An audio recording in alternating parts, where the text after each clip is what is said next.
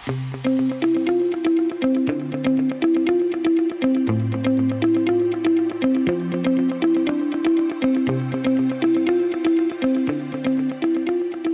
is going on, everybody? Welcome into another edition of the Daily Energy Newsbeat Stand-Up here on this gorgeous Monday, June 19th, 2023. As always, I'm your humble correspondent, Michael Tanner, coming to you from an undisclosed location here in Dallas, Texas, joined by the executive producer of the show, the purveyor of the show, and the director and publisher of the world's greatest website, EnergyNewsbeat.com, Stuart Turley. My man, how we doing today?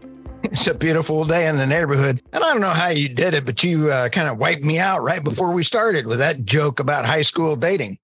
Yeah, no kidding. I am glad to be back off assignment. I appreciate Stu, you holding down the fort. There is so much happened. My last show was Wednesday. Turnaround. We've got Earthstone Energy and Northern Oil and Gas doing a nice divestiture, so I will cover that. But first, Stu's got a great lineup for us. Lots happened this weekend. First up on the menu, Iran oil exports hit a 5-year high. Next up, Putin reveals details of draft treaty on Ukraine neutrality during a meeting with African leaders, brokered by none other than Stuart Turley himself. Next up, the EV charging challenge. U.S. needs 1 million more stations by 2030. Who will pay for them? Newsflash, you probably. As Stu would say, the consumer will always take it in the drive-through. Next up, China steps up game with first floating oil factory. This is amazing. I'm excited to cover this one. Next up, natural gas bans aren't about your health. Duh. So Stu will cover one of the more obvious stories we've covered in the past week. And finally, Russia's energy industry is betting big on South Asia. As Stu always says, sanctions don't work. He'll then toss it over to me. I'll cover what's going on in the oil and gas markets. I mean, we saw oil pop up to a 71.68 on a mix of interesting demand data coming out of China. Also, we saw natural gas pop all the way up to $2.61. Looks like it could be more supply driven by two pipelines, or by the Sabine Pass pipeline being down about 1.6 BCF and Freeport seeing, but I'll cover all that. And then what's going on with the Earthstone energy divestiture or acquisition of some core Delaware Basin stuff. That was an NCAP-backed company, Nova Energy. So we will cover all that in a bag of chips in the finance section, guys. But again, before we get into all this, all of these stories are courtesy of the world's greatest website, Energy Newsbeat. You can find all of the stories that we're about to cover here in the description below. The team does a great job of making sure it's all set. We're working on making sure that those timestamps are perfect. It's a little tricky when we're inserting ads and all that stuff, but the team is hard at work making sure that you can check that description and jump to whatever segment you want. Stu does a great job of curating the entire website to make sure that you can stay up to speed on the best energy news. Hit us at dashboard.energynewsbeat.com, the best place for all your data and energy news combo. We are hard at work trying to update that to V2. It's going to go behind a paywall, guys. So just be aware. You've heard about this for weeks now. We're slowly just tempting. It's like we're just tempting you with it's coming. So when it comes, you can't say no. Get it while you still can. You can email us questions at energynewsbeat.com. But I'm ready to go here, Stu. Where do you want to begin? Hey, let's start with my buddies over there in Iran. Iran oil exports hit a 5-year high. Michael, this is pretty darn crazy. Iranian crude exports exceeded 1.5 million barrels per day in May, the highest level since 2018, despite the country still being under U.S. sanctions. Sanctions don't work. Okay. Last month, Tehran said that it had boosted crude output to above 3 million barrels per day. Again, the highest since 2018. This is dramatic from the standpoint. The part of this article that kind of scares me is a successful nuclear deal could change the oil markets, with former Iran oil minister Bajan Nabadir Zanghai. Boy, I butchered that from Oklahoma. I actually think you did pretty good on that one. Okay. I'll take the credit where the credit's due. Saying that his biggest dream has always been to increase Iran's oil output to 6 million barrels per day, earn $2 trillion through oil exports over the next 2 decades to use income to invest in the country's development. Okay, here's the little geopolitical thing. Little geopolitical thing is a guy named like this tall. He's just a hair shorter than you, Michael. His name is Putin. Super nice guy. Wrong. But he is sitting here. You've got Iran, Iraq, Russia, India, China. They're all coming into BRICS Plus. And now that you've got Iranian crude coming in there big time, this is huge. So question here. Is there pressure on the Biden administration to make a nuclear deal because they understand that oil prices will fall? They're too stupid to figure that one out. What they're planning to do is probably get another airplane and drop off billions of dollars in cash. Okay. Can they do that to us? Can we get on that schedule? I don't want to have anything to do with that. Okay. I'm going to the next one here. Russia's energy industry is betting on big Southeast Asia. Sanctions don't work. Michael, you notice it kind of falls right in line with that first article. This is from a random dude on Substack, as you love to call these folks. Yes. Andrew Korbachev is actually a Russian Substack author. He's got an interesting point of view, Michael, that is the world's geopolitical, and it's worth reading his material. Since he is Russian, he's got a Russian slant on everything. And I have to put this disclaimer in here. I do not agree with all of his perspectives or viewpoints, but he does have some excellent information. First line out of here, it says China will remain one of Russia's top energy partners for economic, geographic, and political reasons. But Moscow doesn't want to become dependent on exports to the People's Republic, is why it's preemptively diversifying, betting on South Asia in general, India in particular. And later on in the article, they talk about Pakistan. They're putting in a new natural gas pipeline into Pakistan. Yeah. That's huge. I would love to see that for the Pakistan folks. They need it. Yeah. I mean, you've painted, you were on this sanctions don't work years ago when when we first started this show, when they were trying to, when the whole ESG motion was still rolling out. You were on this from the beginning, and you clearly see it playing out right here. And Michael, you nailed it. The weaponization of the dollar is going to come back worse than a slingshot rubber band breaking and slapping you in the forehead. Believe me, I've had that happen. So you take a look at, Russia's taking a look at China and is going to have them as a big export partner. Yep. India is going to be their biggest, but Putin is about one of the most brilliant dudes I've ever seen by going after Southeast Asia, India, and going into that area for LNG, for everything else, all of his oil. They're selling more oil and natural gas than they did when they had the dang pipelines. Yeah, I mean, it's going to be interesting when they can get all of these pipelines back online. There's still one Nord Stream 1 pipeline still is capable of transporting gas. Pretty crazy. Russia's supplying 42% of India's crude oil. Yep. 42%. At about $40 a barrel. Ooh. So India is not going to go buy anything from anybody. Why would you? Why would Modi go and do anything else? I applaud them for buying the cheapest stuff they can to elevate their people out of poverty. Go get them. Okay. Hey, the next one coming around the corner is Putin reveals details of a draft treaty on Ukrainian neutrality during a meeting with the African leaders. Michael, the humanitarian in me is tired. Western civilization taking advantage of Africa. Let's let these Africans utilize their own natural resources. Let's elevate them out of poverty. Let them use natural gas. Let them save. Let's just get them out of poverty, get them to some power. So they're going and meeting with Putin. I want you and I joke about me and Putin. I'm a Putin kind of guy. I'm not a Putin fan. However, Putin is doing Russia first and Africa first. He had a African leaders delegation from Senegal, Egypt, Zambia, Uganda, Congo, Comoros, South Africa, had visited Kyiv Friday before arriving in St. Petersburg. You know what? And they sit there and they sat down in the meeting, right in the beginning of the meeting, and they said, you need to stop this war. On the picture on this, Andy, we may want to have you fly this in. For our podcast listeners, Putin is holding up a treaty and he goes, hey, guys, I even had this to them. I've signed it. They signed it. And the West told them not to go through it.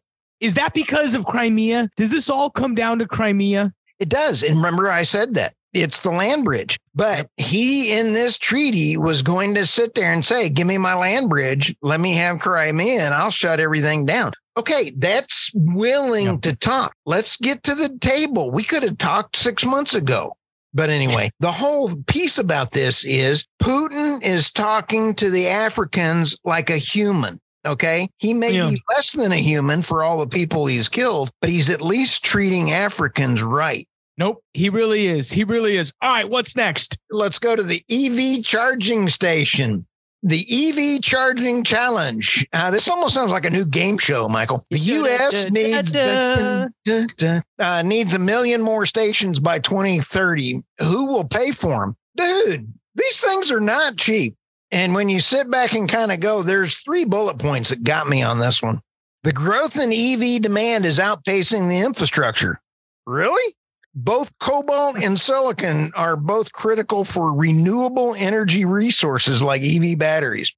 Guess what? We've talked about this before. Them kids in the Congo are digging this out. And I do not like taking advantage of A, the kids, and B, in Africa, paying them $1.50. Why don't we pay our politicians $1.50 to go sit there and dig in the Congo? All those in favor, sending all of Congress to dig out of the Congo? Okay.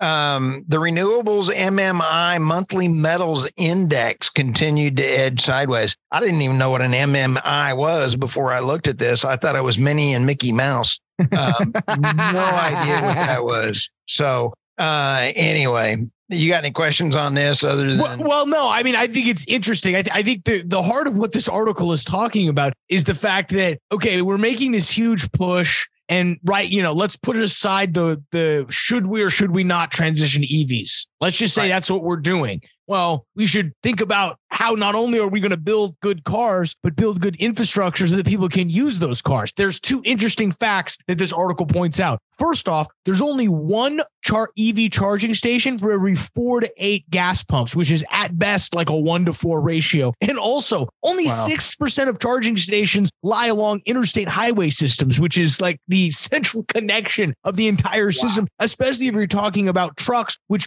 is mainly the cost. If you're talking about how to really cut down on emissions from vehicles, it's trucks, because they're really the things driving 24/7. It's not me and you. Your car's parked half the time. Do you know how long it'd take to charge a semi? Yeah. So week. The U.S. is the S&P Global Mobility Assessment quote says the U.S. must triple its charging infrastructure by 2025, which is an 8x increase over the country's current charging capacities. We've been on this from the beginning, Stu. The grid is not ready for this stuff. And if we're going to go this route, we have to make sure that there's infrastructure in place so that we don't end up, instead of people making gas runs, we're going to need to make battery runs. The only way they can make this is to put in gas-fired plants and coal-fired plants and turn all the wind farm and all the natural resources over to these EV charging stations. And so then the title asks a good question. Who's going to pay for all this? Well, Tesla is building their own network. So, maybe this gets absorbed by maybe this cost, but then that's just going to raise the cost of the vehicles. And Ford canceled their network and then signed a deal with Tesla. Smart move. Because there's probably only going to be room for 1 or 2 players. And then that's great. We love that. Industries where there's only 1 to 2 players. That's always led to the best prices for consumers. Oh, yeah.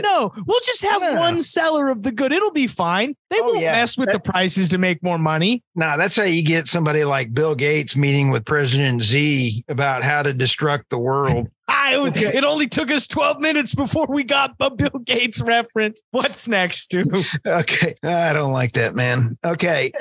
China steps up game with first floating oil factory. Michael, I love this. China's delivered its first smart floating production, storage, and offloading, an FPSO with land-sea integrated operating system. Speaking of Bill Gates, no wonder he's over there talking to Z, marking breakthrough in the country's application with digital technology. Michael, this is going to be storage capacity of 100,000 tons is the first of the one. There's some numbers in here that just are amazing. There are 48 FSRUs in operation globally. The EU has 19 of these coming online. That's nuts. They're looking at some imports. What is the second order of magnitude impact of that? U.S. shipping to Europe. Russia is going to be shipping to Europe. Do you know how that's going to happen?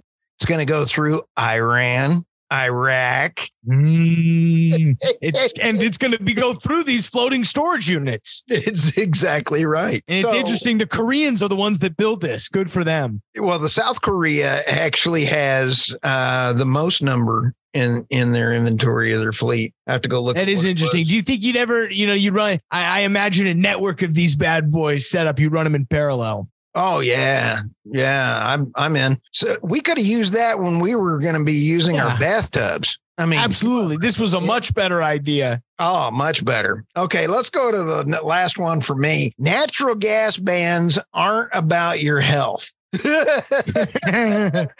Oh, don't be fooled into think natural gas ban is good policy. Don't be fooled by the politicians who declare natural gas a ban to be a conspiracy theory.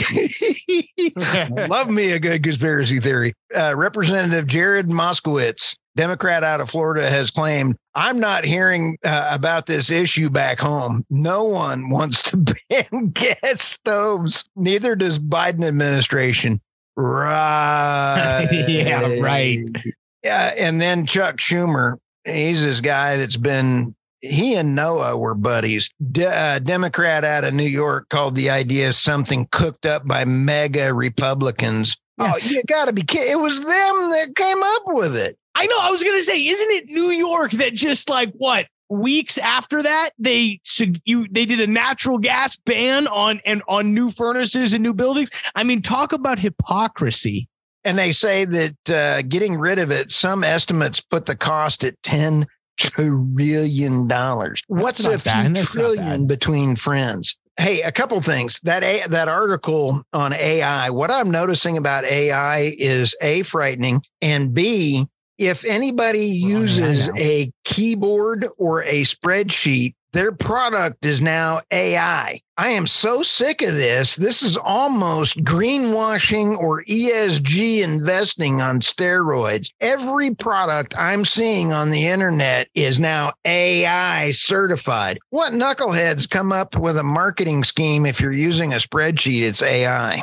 It's machine learning, Stu. This podcast is machine learning. Who knows? This could not actually be us. In an alternate reality, machine learning is having this conversation. Oh, my head just exploded. That was good, dude. That was a good one. Is that all you've got?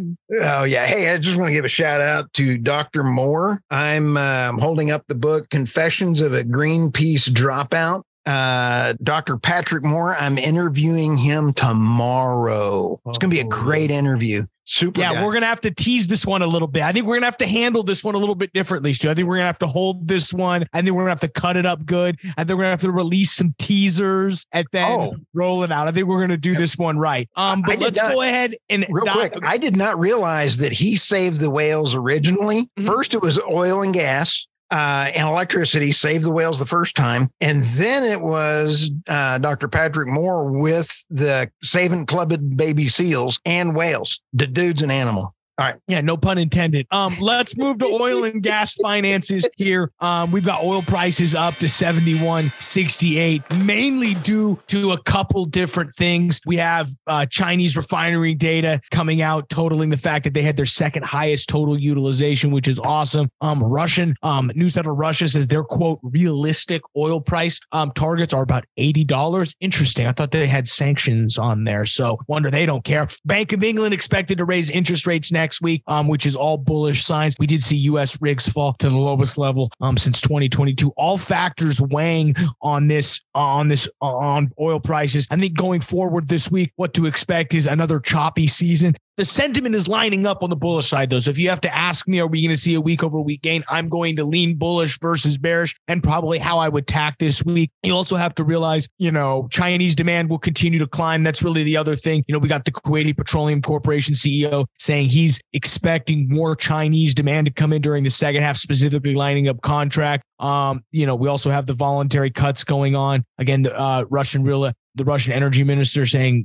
they think it's going to be $80 a barrel, which is hilarious because apparently there are sanctions right now. They said they do expect their production to fall, though, by about 400,000 barrels per day. But that's, I guess, in line with their expectations. We already covered what's going on in Iran, setting new highs in 2023. And then again, those rigs down 4 to 552, those lowest levels since 2022. Gas rigs are also down 5 to 130, their lowest level since March 22nd, which is interesting because we did see natural gas pop a little bit. We're up to $2.61. This was when I was on I was down an assignment in Colorado, so I was a little tapped out of the news, sat down holy smokes, natural gas takes off. Again, I think there's a few reasons for that. One, I think the bullish sentiment has turned around a little bit. We saw a very bullish draw from the natural gas reserves last Thursday. We also are seeing Sabine Pass enter some spring maintenance, which is clustered around May and June. We did see that on average, which was released on June 16th. They were down to 3 BCF per day. That's down from 4.6 in May. Not good, or good for natural gas price. We also saw Freeport. Noticed there was no comment after there was a recent drop in utilization at its facility, but confirming some of the information via Boardwalk Pipeline Partners. It looks like the Freeport confirmed to take some of its confirmed gas quantities, which means those flows would be down about 700 million cubic feet per day and more than 2 BCF on June 12th. On June 12th. So that's really what's going to cause those prices to spike a little bit in the short term. What that means this week, who knows? We'll probably see ourselves end up in that $2.40 range, which means on average, I'm going to be bearish, but we'll probably play this one fairly neutral. The only other interesting thing that we missed, guys, was the Earthstone Energy buying Nova Oil and Gas for $1.5 billion, but really $1 billion because Northern Oil and Gas, our favorite non-op team, is going to come buy some working interest for about $500 million. It's like 33% working interest for about $500 million. So that total deal for Earthstone is about $1 billion. To give you guys some high level details on that, you've got 11,300 net acres. This is most of it's held by production. We're in core Delaware Basin, Eddy County, Culberson County. I mean, you can call this core, one of my favorite terms. High return drilling inventory with 200 gross operator locations with a break even of $40 barrel per oil. I doubt that. IR guy of the week, who is it? Clay Johnstone, Earthstone Energy. I'm sorry, I don't buy any of that, but we'll see. Maybe there's 12. Hopefully there's 20. I bet you. No, I'm dead serious. I would, if you gave me a line and said, okay, we're going to drill all 200 of those. You have to give me you have to basically say, how many of them break even at $40 a barrel? I would set the line at 20 and I'd probably take the under. There's absolutely no way. That's just what just crazy about when they 200 gross locations. I get thrown off by that. Again, if you're going to buying in the core of the Delaware Basin is not a bad idea, though. So I don't necessarily think I disagree with this move by Earthstone. If there's ever a way to finance, they are financing the deal a little bit. That's not great. Northern's going to come in and buy it with cash, which is interesting. But they do expect that these 3 transactions that they've recently closed, which includes this Nova, it's going to encourage their free cash flow. They do see it jumping about 33% or 30% of what they would call unlevered free cash flow. What that means, I couldn't tell you. I have a master's degree in economics. So when they tell you non-GAAP accounting terms, you never really know. You got to read the footnotes. There's literally 2 footnotes on that one. So you got to go read footnote 3 and footnote 5. Newsflash. If there's 2 footnotes, don't believe it. That means because you got conflicting. It just cracks me up. No. 2 footnotes. You know what non-GAAP means, don't you? No.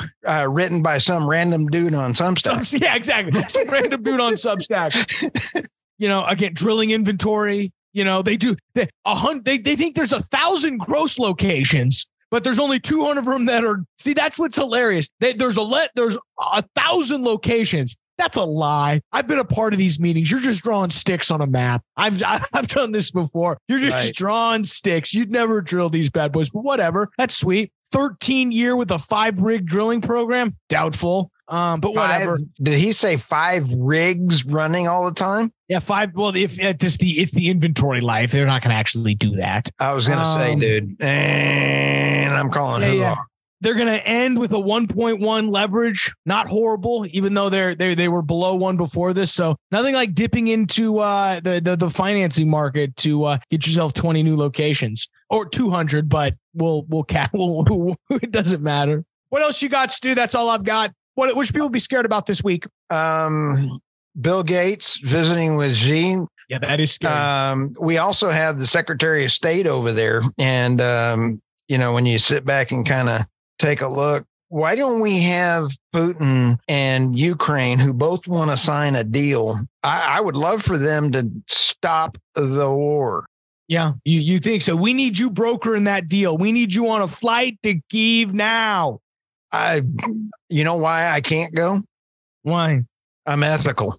Oh, good. And that's good for everyone.